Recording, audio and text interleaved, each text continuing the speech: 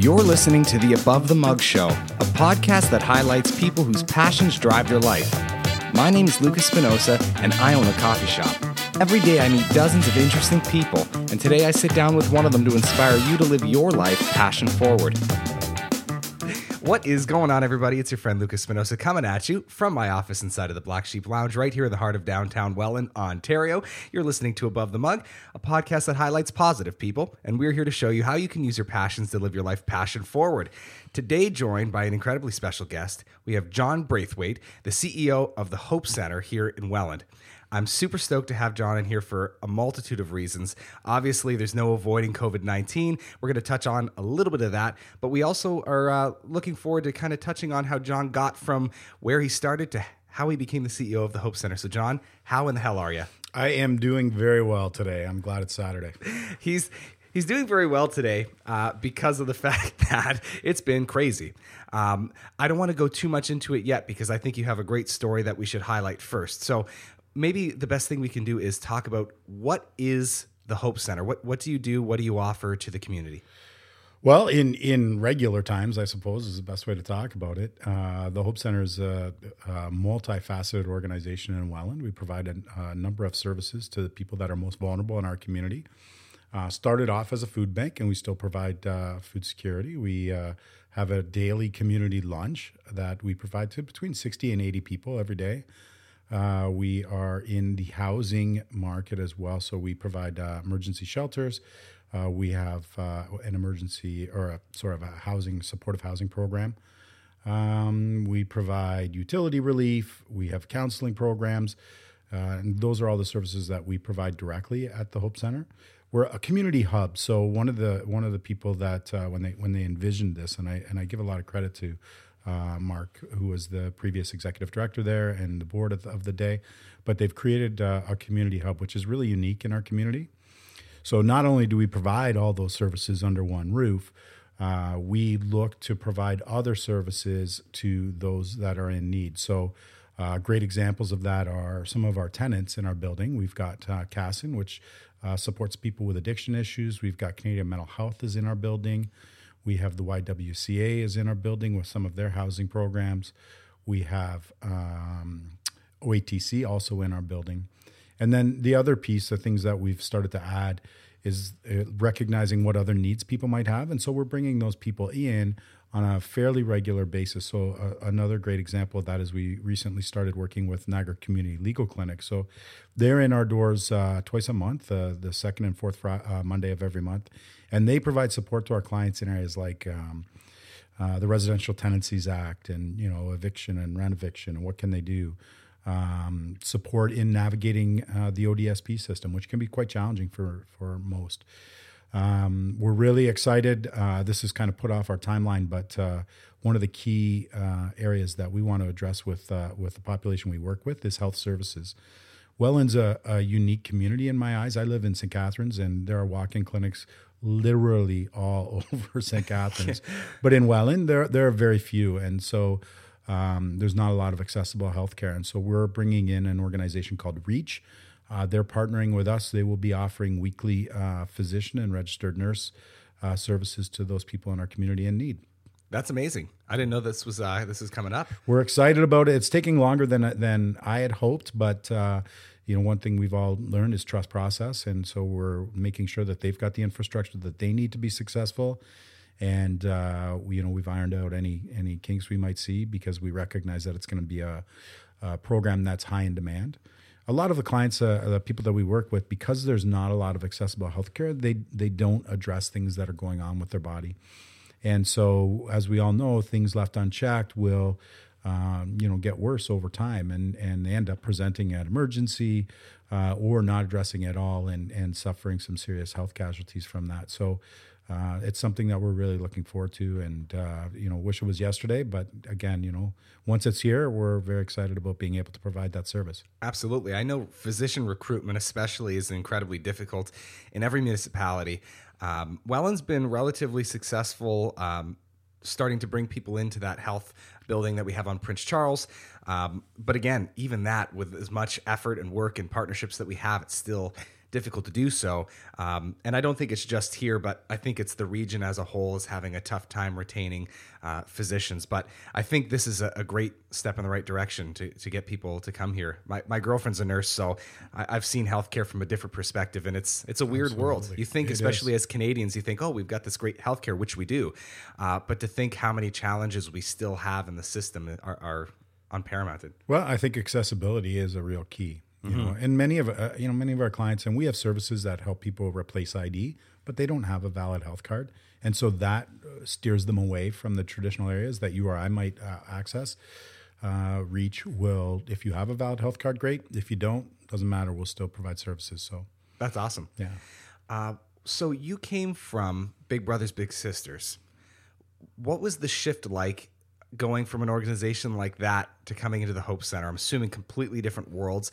Obviously, the heart's in the same place. You're helping people, you're coaching people, you're bringing them, helping them create a new future for themselves. What was that shift like for you?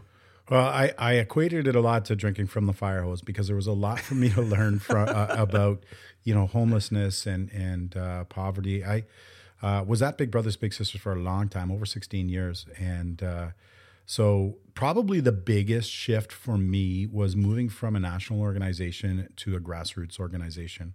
I was used to a lot of the supports that were there, a lot of the standards. When I was with Big Brothers Big Sisters, I was involved in a number of leadership type committees. I was one of a number of accreditors at Big Brothers Big Sisters. They have a national standards program they have a set of national standards that address things like safety and volunteer training and that sort of thing, but really organizational sustainability, which is really key. And so I think it's a bit of an advantage for me to be able to bring that experience to the Hope Center and start to try and bring in some of those standards, policies, that sort of thing that reduce risk for organizations and make them more viable. So we're slowly bringing some of those in while at the same time trying to provide the services. Where do you find the balance between your job from day to day to at home? I find everyone I have on here has a difficulty separating them. But some people have developed kind of these coping skills so that they're able to focus all their energy in a more precise manner. I'm not able to do so. If I have something I'm excited about or something that I'm working on, it's all the time. But I know some very successful people who are able to they have a 3-hour window every day where they get a certain thing done and they're able to do it. Are you able to separate it, or are you one of those people it's 24/7? Well, it depends on, I guess, what is going on. But I also I coach young grade 6 boys travel basketball team, and I was involved with the Niagara Tigers this past summer as a coach. So that's a bit of an outlet for me. So it forces me to turn off the Hope Center stuff and turn on coach mentoring these young guys and teaching them the skills that will help them be successful on the basketball court and ultimately as people and team players and that sort of thing. So that's really helpful for me.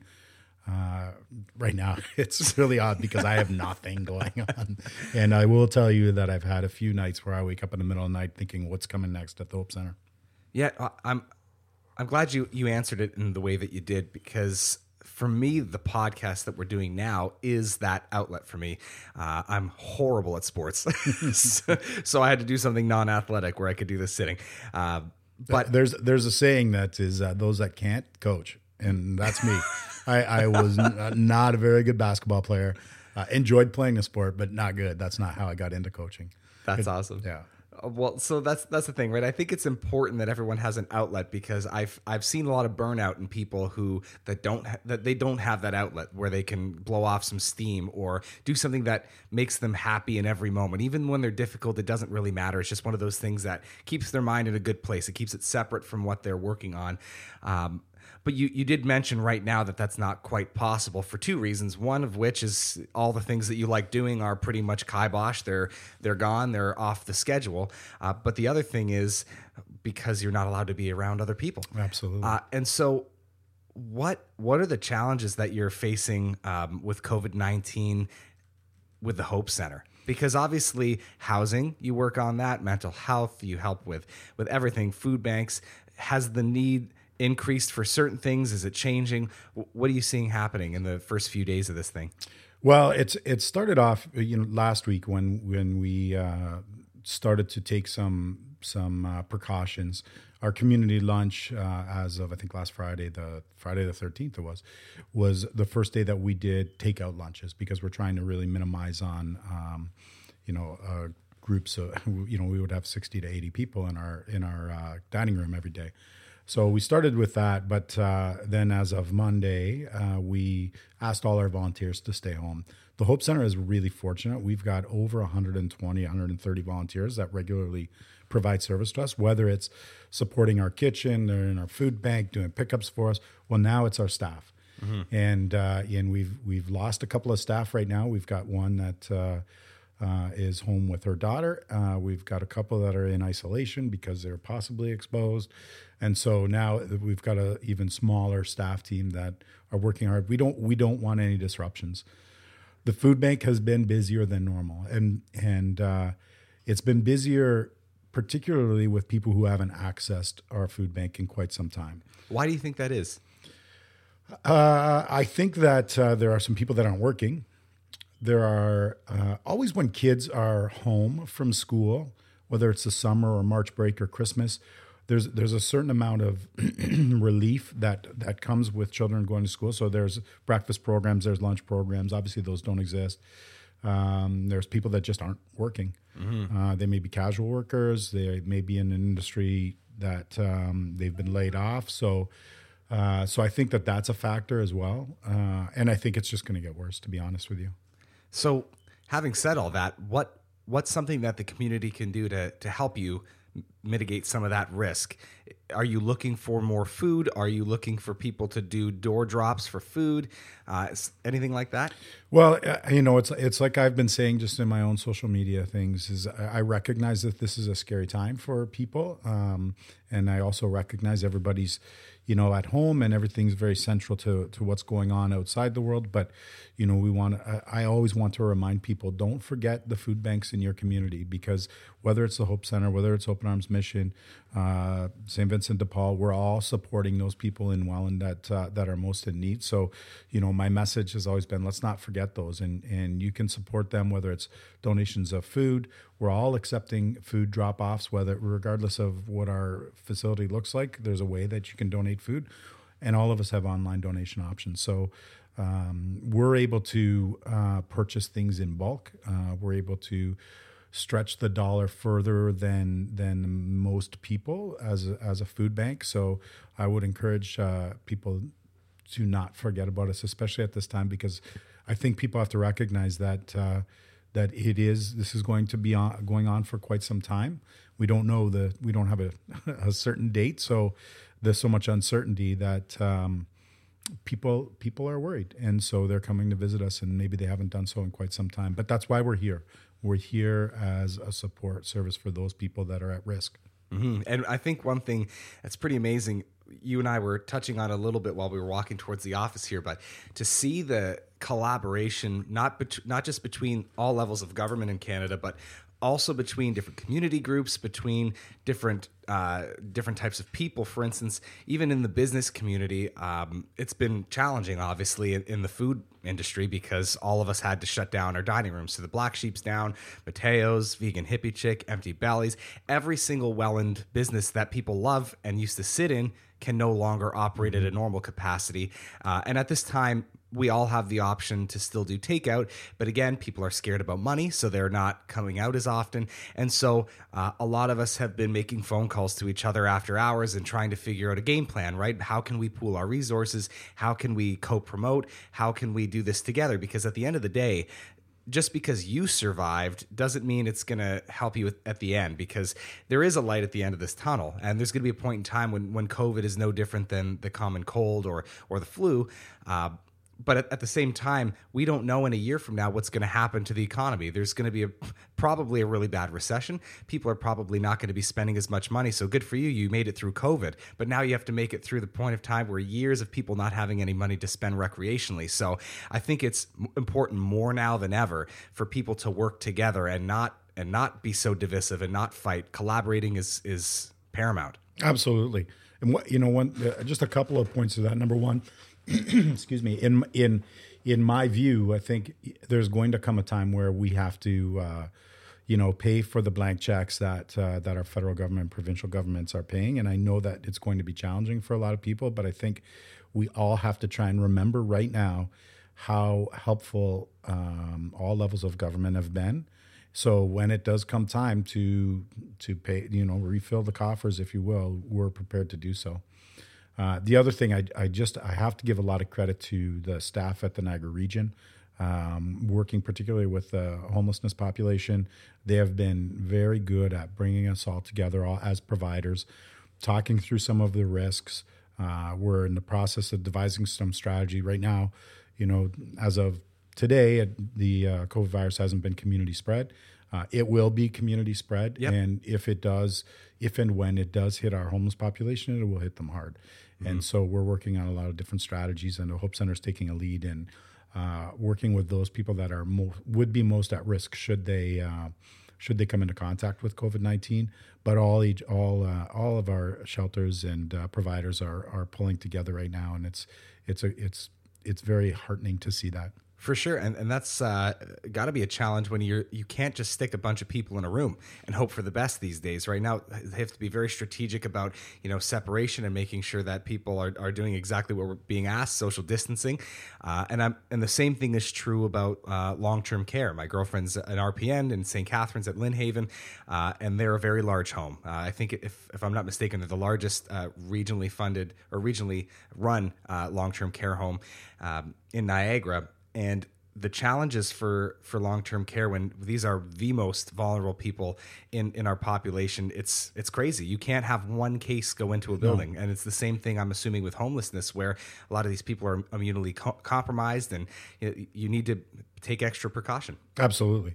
And the probably biggest aha moment for me when we were talking about this, because we all have our personal, concerns, but, it was identified to us that, quite honestly, right now, the population that we're providing service to, they're most at risk from us because it hasn't been community spread. So it's not the other way around. We're not necessarily at risk of contracting COVID-19 from that population. They're more at risk from us. And so we have to make sure that as providers, we take the precautions that are necessary.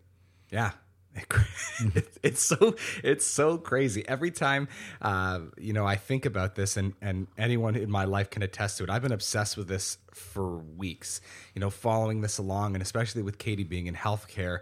She told me, she's like, this is going to be bigger than you think it is, because it's not serious for the majority of the population. It's going to spread quickly, and it has. And people may say that, well, December to March isn't really that fast.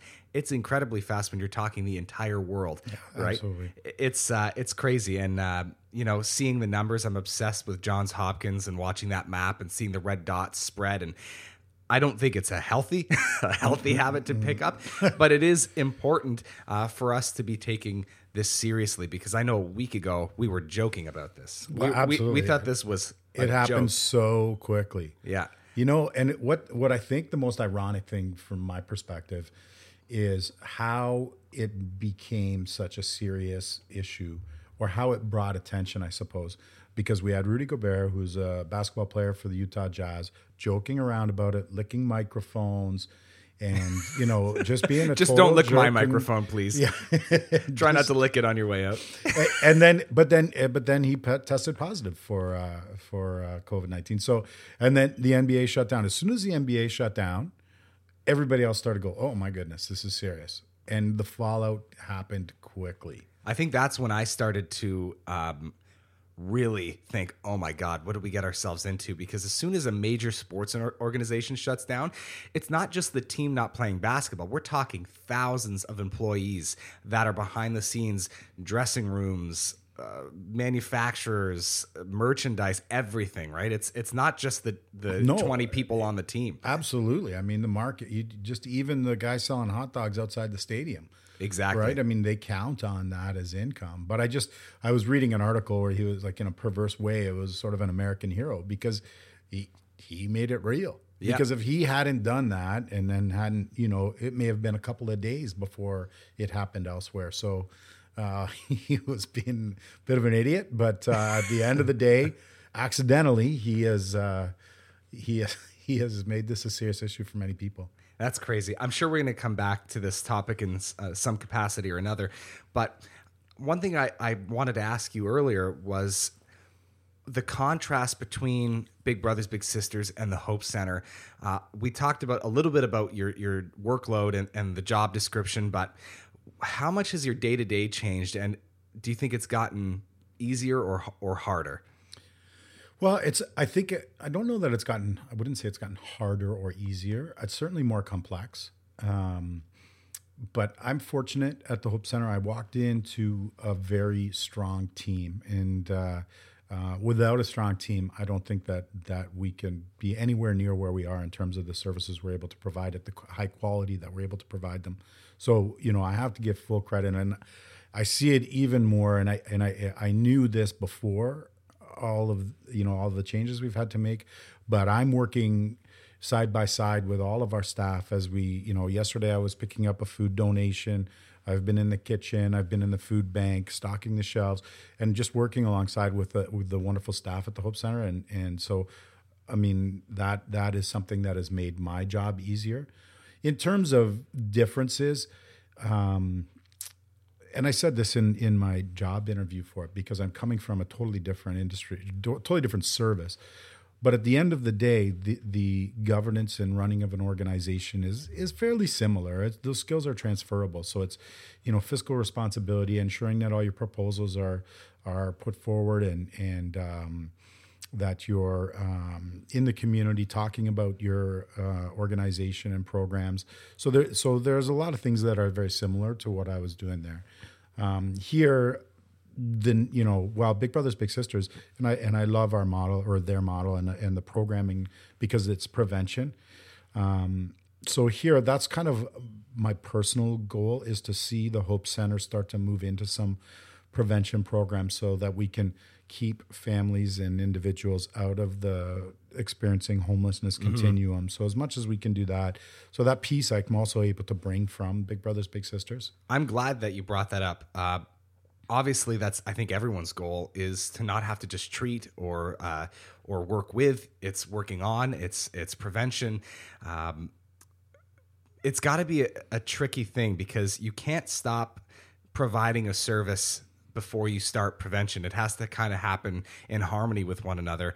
But what are some of the things you think would be a big step in a dream world? If you could, let's say, fall on $1 billion and you're with the Hope Center, what would be the first thing that you think would be important to do locally for prevention? We need affordable housing. The fact of the matter is, the number of clients that we're working with, particularly those around OW, in Welland, it's challenging, and Welland is just a microcosm. You're not alone in Welland. I mean, the Niagara region, Canada, U.S., I'm sure as well. But to find something that you can afford while you're receiving social assistance is next to impossible. So somebody that's on OW receives, I believe, about $733 a month. You cannot find in Welland accommodations that will cost you less than about $580 a month. So you do the math, $150 to survive a whole month is impossible. And there are things that are necessities. Whether people agree with us or don't agree with us, I believe everybody should have access to a cell phone. Internet is another thing those are things that people need, regardless of your income level. And so it's very challenging. And so even people that have higher income are really struggling right now. Yeah, I mean, not that we want to look at it this way. COVID may be a blessing in disguise for millennials, and for people on OW, and for people with challenges of all sorts, because I'm predicting, this I may bite my tongue on in a year from now, but I'm predicting that the housing market is going to absolutely plummet in a year from now, which is not a good thing for some people, but may actually help boost the economy later, because you have more people that have a home base. They're able to, once you have a home, you have some pride back in you. A lot of that goes hand in hand. And I've had this conversation with people for years about Welland's in particular problem, because every community struggles with affordable housing. They all struggle with drugs. They all struggle with homelessness. They all struggle with the same things every other community in the world struggles with. But one thing that I think has been somewhat unique to our community is this fog of self-deprecation. Wellanders love to hate on Welland, and I don't know exactly why that is, because people moving from the GTA come here and think, man, what an amazing place. You got an 11-kilometer water park in your backyard. It's a beautiful place, and in my opinion, it's the best place in the world. But now, how do we get people to feel good about Welland? I believe it's to make people feel good about themselves.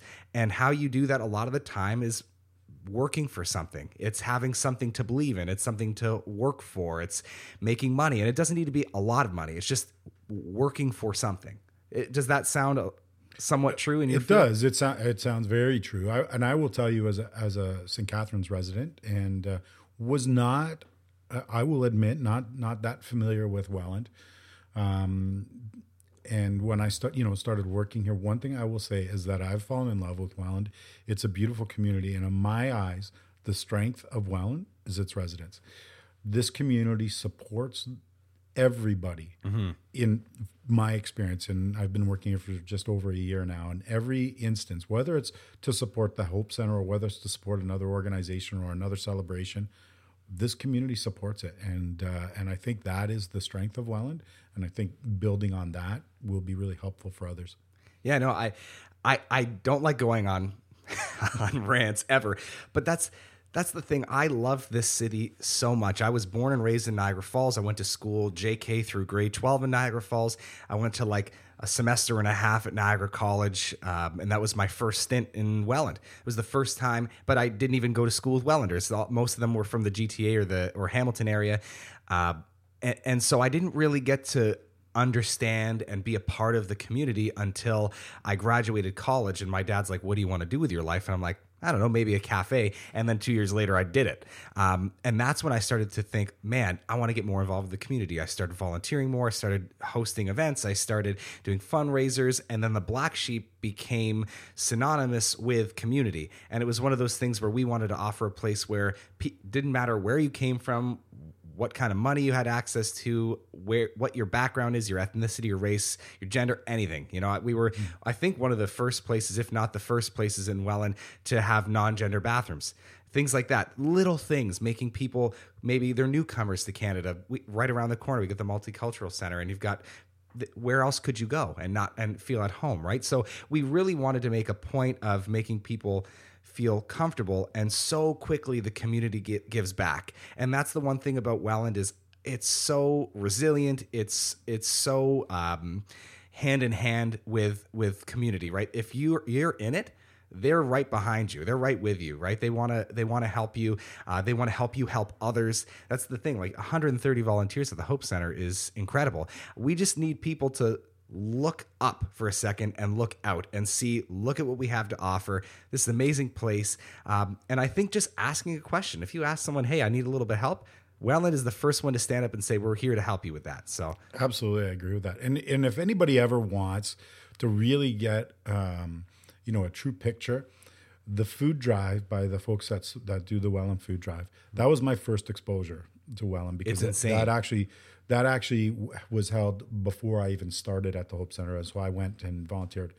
It was insane.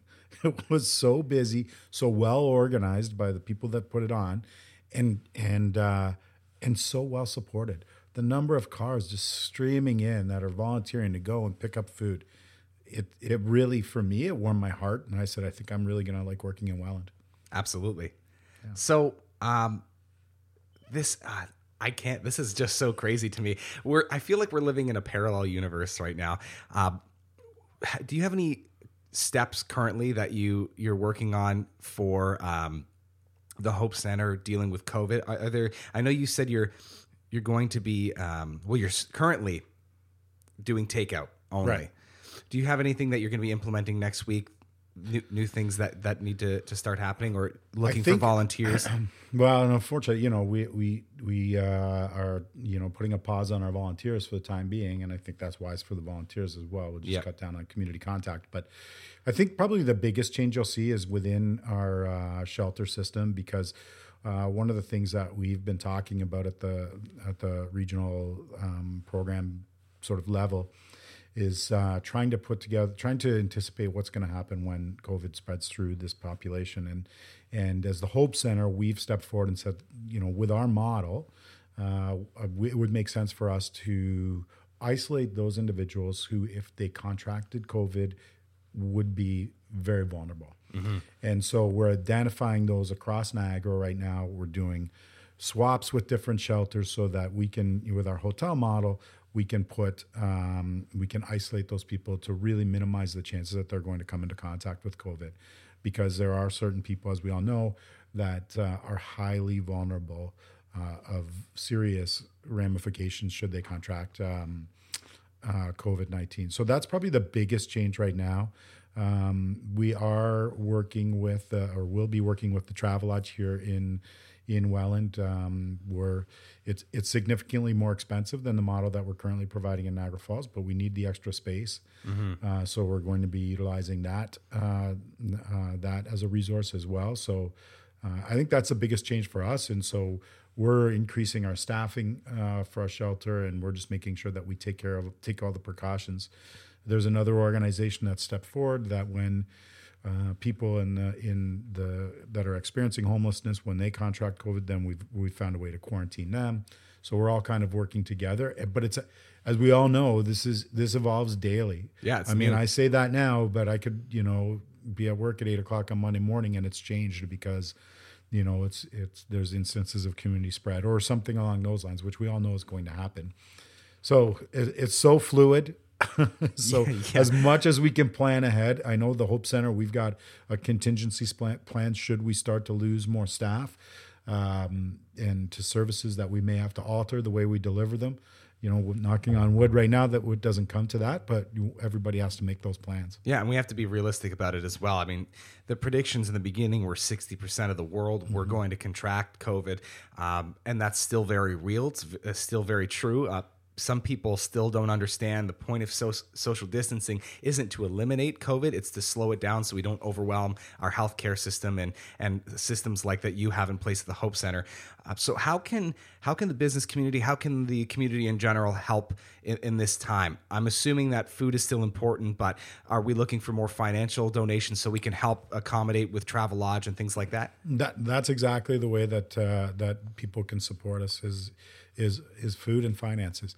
Give us the resources to invest where we need to. We know that, again, we see from the federal government, we see from the provincial government, the municipal government's doing their part as well, the regional government. We're all stepping forward, and it's all costing more money.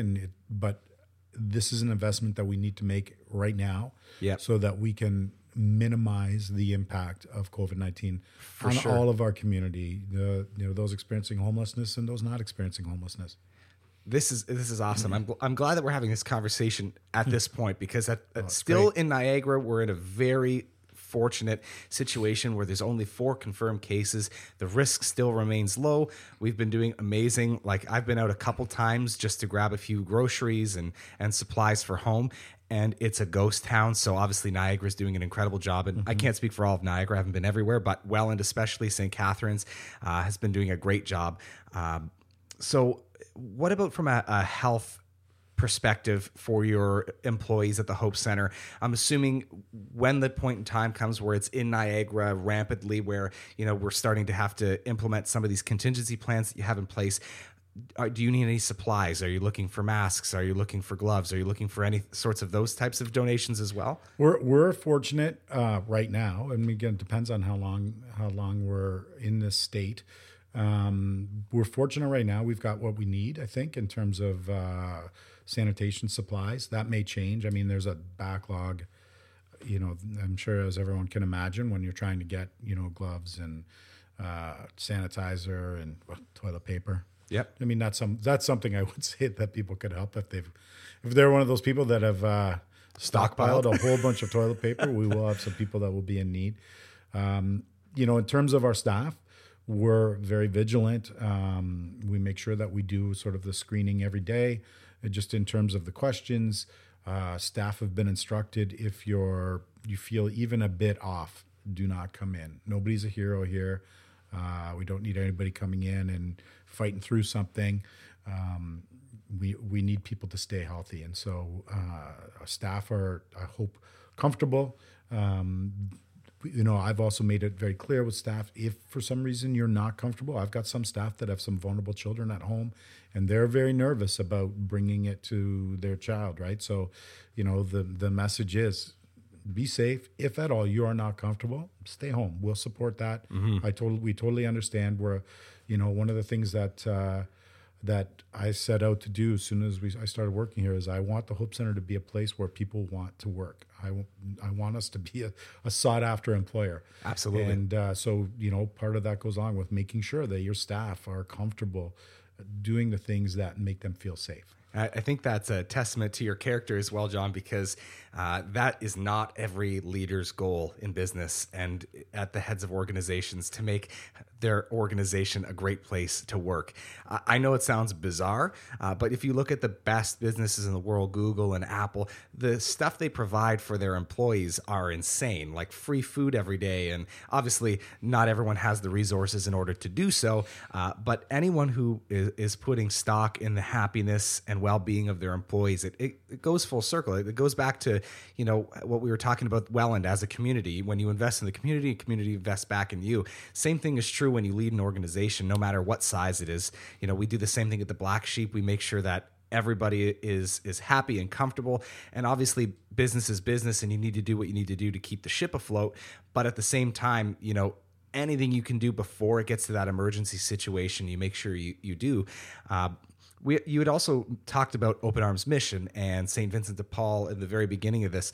Have there been any preliminary talks up to date where maybe you'll pool resources if things really hit the fan? We're not at that point right now. I mean, we have very good relationships with the other organizations. We've all made each other aware of any changes that we've made to our models and our delivery. And I think, I know that I can. Open Arms or St. Vincent de Paul is just a phone call away should we need anything, and I know they feel the same way about us. So that's kind of where we're at right now. Again, our shelves are going to be slowly depleting. We're giving out food much quicker than we're taking it in terms of donations. And certainly, for us, and I would, I don't want to put words in the mouths of my friends at the other agencies, but very similar areas, we're running low on canned meats. We're running low on canned vegetables and canned fruit. We're, unfortunately for some of the smaller businesses, but fortunate for us, when they close the restaurants, a lot of those restaurants are donating their perishables to the various food banks, which is going to help us short term. But that's only a short term, for sure, help, right? It's not going to, we won't see that again in a week's time. Yep. So, and that's the unfortunate thing as well, as a lot of people, not so much here, but it is happening. I saw it at Walmart the other day that people are buying up canned goods like crazy, right off the shelves. So I'm hoping that in a week's time or 2 weeks' time, as people become more comfortable with the situation we're in and they become a little bit more insightful on what's actually happening, I'm hoping that some of them will give up some of these goods and bring them to places like yours and Open Arms and St. Vincent de Paul. I know for a fact that, are you going to the Hope Center after this? I am, as a matter of fact. So then I'm going to send you with things from my closing restaurant. so you have a little bit more. Obviously, we're still offering takeout here, but I mean, it's 5 items where we used to have 13. So a lot of these things, we have canned vegetables and fruits and things like that, which I'm happy to pass along to you. But so anyway, just to wrap this thing up, because we're coming at the end, a lot of things going on. Absolutely. Why don't you let us know where people can find you? And recap some of the most important things you need. You already talked about food, but how people can donate, where people can donate, whether that's food or money. Well, the best way, I mean, our facility is at 570 King Street. We're right beside the hospital there. We've got a delivery window on the sort of hospital side of our driveway. So people can bring any donations there. We've got staff that are there. We'll wipe down all the food and any cans, that sort of thing. We want to make sure that when we pass them on, we're not passing anything along with them. So that's one way. Our website at thehopecenter.net, and it's Center RE, is a great conduit. We're regularly updating it with things that we need. There's also a link that you can donate financially. We had a number of businesses donate some funds and food yesterday, so that was heartening, and hopefully that continues so that we can make sure that our shelves stay stocked so that we can meet the increased demand that we're anticipating. Amazing. I really appreciate your time and for sharing your story. I'm glad we got a little bit about, what you're passionate about, because that's what this is about, and talking about how you're using it. But it's also important that we highlighted what to do with your passions in difficult times. And we're in one of those times. It's going to change. And I'll make sure that our listeners stay updated with, some of the needs in the community. I'm going to put the links at the bottom of this thing. You guys are listening to Above the Mug. We're joined by John Braithwaite, CEO of the Hope Center. Amazing guy. Thank you very much for joining us, John. Thank you for having me. I really appreciate it. All right, we'll see you guys next week. Hey, friend. Thanks so much for listening to this episode of Above the Mug. For more episodes, check us out at abovethemug.com. Make sure to like, share, subscribe, review, comment, tag your friends. This way you're not the only person listening to this thing. We come up with a brand new podcast every Sunday at noon, so we'll see you next week on Above the Mug.